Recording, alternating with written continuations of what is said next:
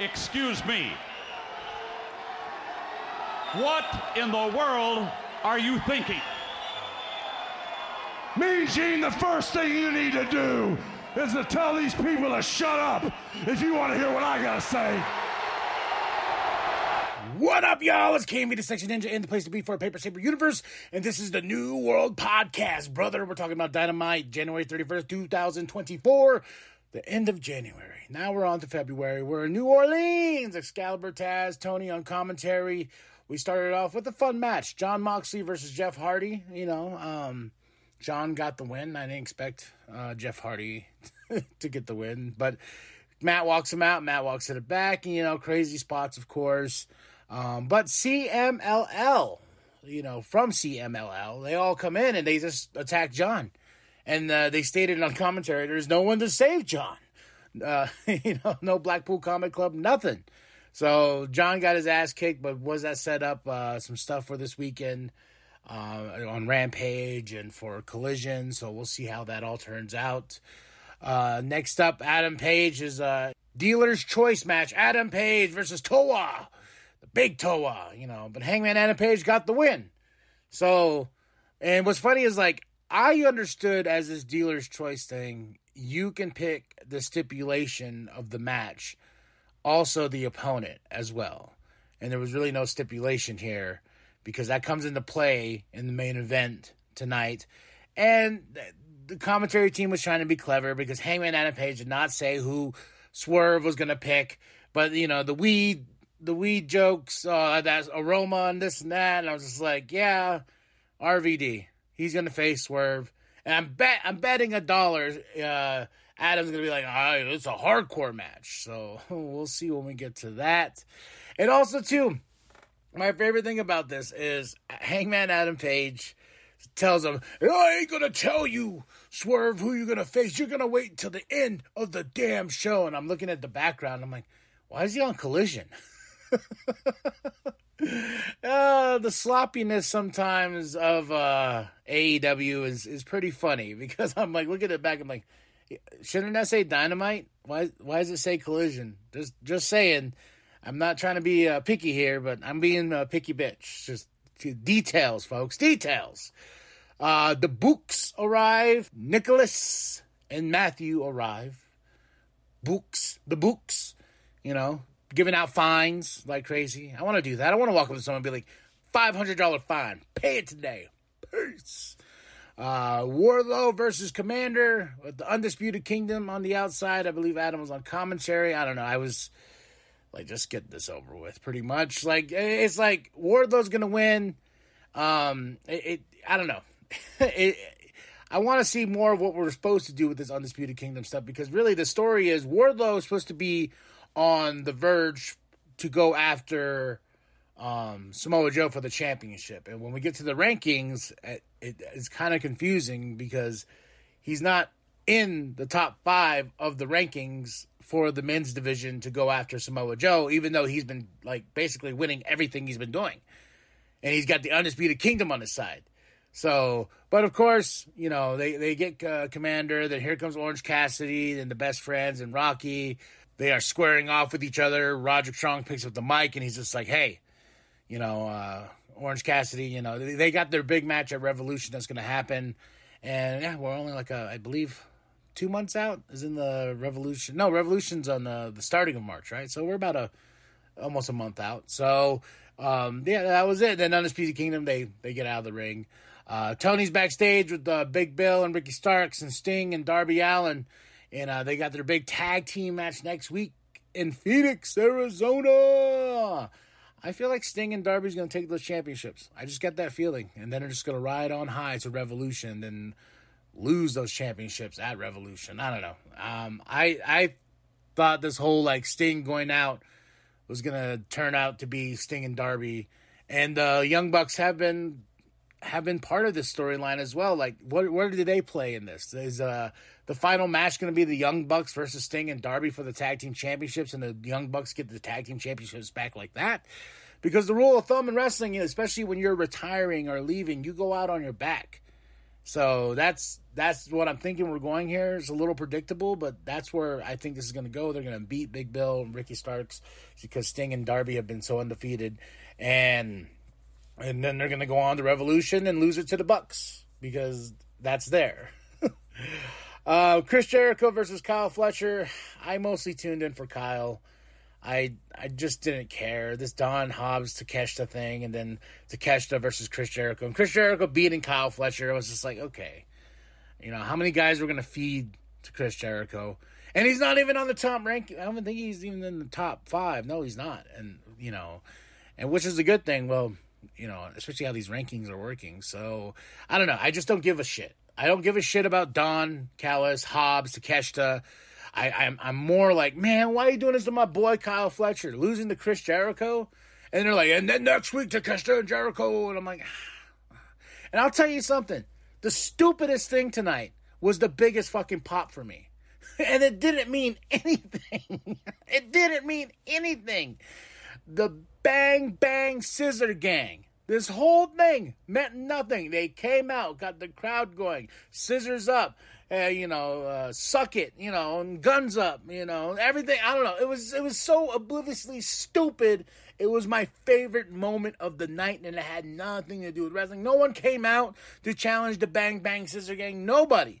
It was just them coming out, having fun, got the Juice cardboard cut out and everything like that. Where is Juice? Bring me back Juice, so we can get the Bang Bang Scissor Gang on top. They got their championships and everything like that. So, this was my favorite moment of the night. My match of the night was probably Jon Moxley and Jeff Hardy, but Adam and Toa was fun. But this show is a little frustrating from a creative standpoint because I'm just like, my favorite moment of the night was something that had, it was nothing to it. It came out, boom, scissors up, scissor me, not scissors up, guns up and everything. But you know what I mean? I don't know if you feel like that way as somebody who's watching the show. The dumbest thing, but the funniest thing, and the most awesome thing didn't do anything. But it was the best thing of the show, in my opinion. Deonna Purrazzo versus Taya Valkyrie. She's with Johnny TV. Tony's on commentary. Best part of this match. This match is okay. And I just don't understand why we are, in order to build Deonna Purrazzo to face Toni Storm for that championship at Revolution is all based upon a duck tattoo. A tattoo, as Tony would say. That is the focal point of that package of well, what does that duck tattoo mean to you? When they're like, oh, Tony, what about the duck tattoo? I was like, really? We're not going to dive in deeper about them coming up together and whatnot. We're just going to focus on the duck tattoo that they got just because they got it. I don't know.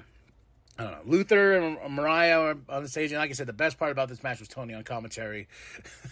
Oh my God, Mr. Tasmanian, and she got some lovely beads in her, not for her neck, and I'm like, whoa, Tony, all right, But Deonna Purrazzo got the win.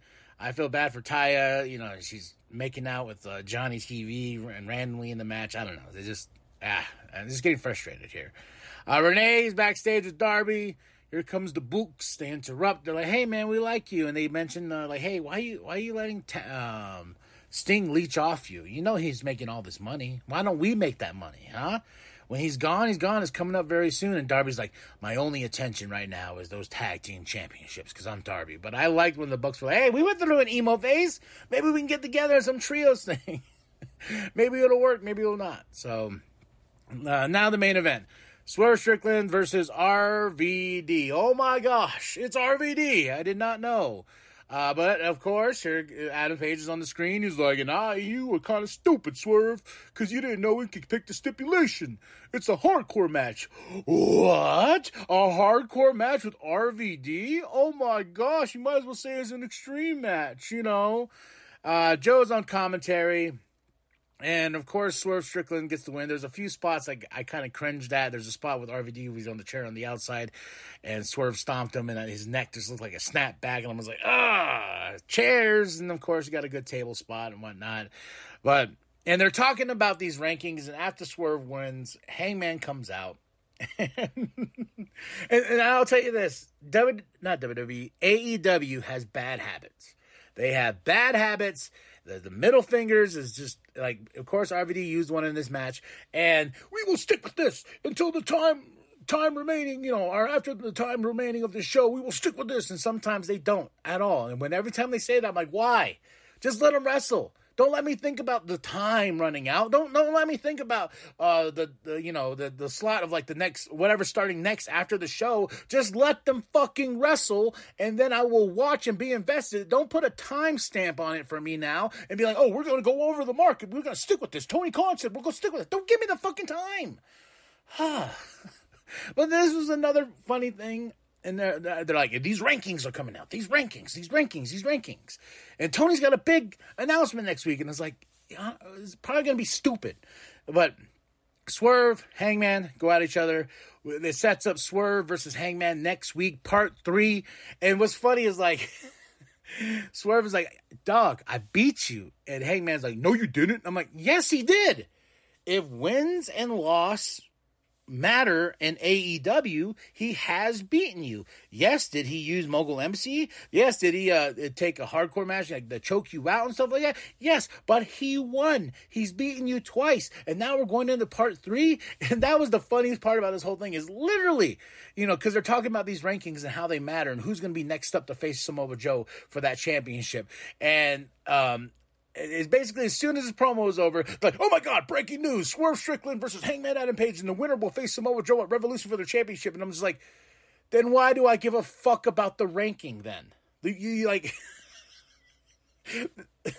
you know what I mean? I was like, okay, sure, I guess, But of course, during this match, Hook came out, Brian Cage, because they're setting up a beef between them two. But my favorite thing about this whole Swerve and Hangman after the match and the promo against each other, you can just hear Joe snarl or sniff, like, whatever. Just those little moments like Swerve's like, I'm going after that championship. You just hear it on commentary. Hangman's like, I'm going after that championship. He goes, whatever. If I'm gonna break it down, I would rather see Swerve Strickland versus Samoa Joe for the championship at Revolution. I think that would be awesome. I think it'd be a way to go. And there we go. That is Dynamite in a nutshell. January 31st, 2024. Excalibur, Taz, Tony on commentary in New Orleans. And I give this show a solid, oh my gosh, 2.5 out of 5. And the 2.5 really goes to the Bang Bang Scissor Gang. Yeah, I'll say it like that. And let's look at these rankings, okay? Let's look at these rankings. The men's, Swerve, Hangman on top, okay. Adam Copeland. Adam's in the top 5? Really? Over John Moxley? I don't know about that. Roderick Strong, too? So, and who is somebody that's going after Orange Cassidy's championship? So, then on the women's side, Deonna Purrazzo is on top? Really? Like, and Thunder Rosa, just because she's undefeated, she's in the top rankings. I'm just like, man, there is some talent in that back that are thirsty, they're hungry, they want to be champions, but it's just automatically, just because Thunder Rosa comes with, she's a big deal, she's part of AEW and whatnot, and she's already at the top of whatever this ranking shit is. With Deonna Purrazzo too, and I'm just like, I don't get it, man. Deonna Purrazzo and Tony Storm's thing is all based on a fucking duck tattoo. Like, we couldn't dig deep with simple storytelling of being like, oh, they came up together and they came up the ranks. But also, too, it also comes down to, you got Tony Storm and this timeless Tony Storm character that's a little goofy. So maybe that's why the duck tattoo's a thing. Or tattoo, or whatever you want to call it. Hikaru Shida, I haven't even seen her in a bit. So she's already, she's above Sky Blue, who I've probably seen more of. Especially Mariah May. Mariah May's in the top 5? Well, I looked at the other rankings and I didn't give a shit. I was just like, okay, that's cool. And I had a really bad night sleeping, so maybe that's why I'm coming into this so grouchy. But it is what it is, man. Tell me what you thought of the show. Drop those comments below. Hit that like. Hit that subscribe. Share it with your grandma. Share the bum down at Walmart. 2.5 out of 5 for Dynamite. Okay, that's it. That's all. Go to ProWrestlingTees.com/New World Podcast. Get yourself that sweet nWp logo. And remember that the New World Podcast is for life. brother. That the Blackpool Combat Club's not here tonight. And look at this Voldor Jr., Mystico, Hechicero. Yeah, BCC not here. Mox is on her own. What the hell is this?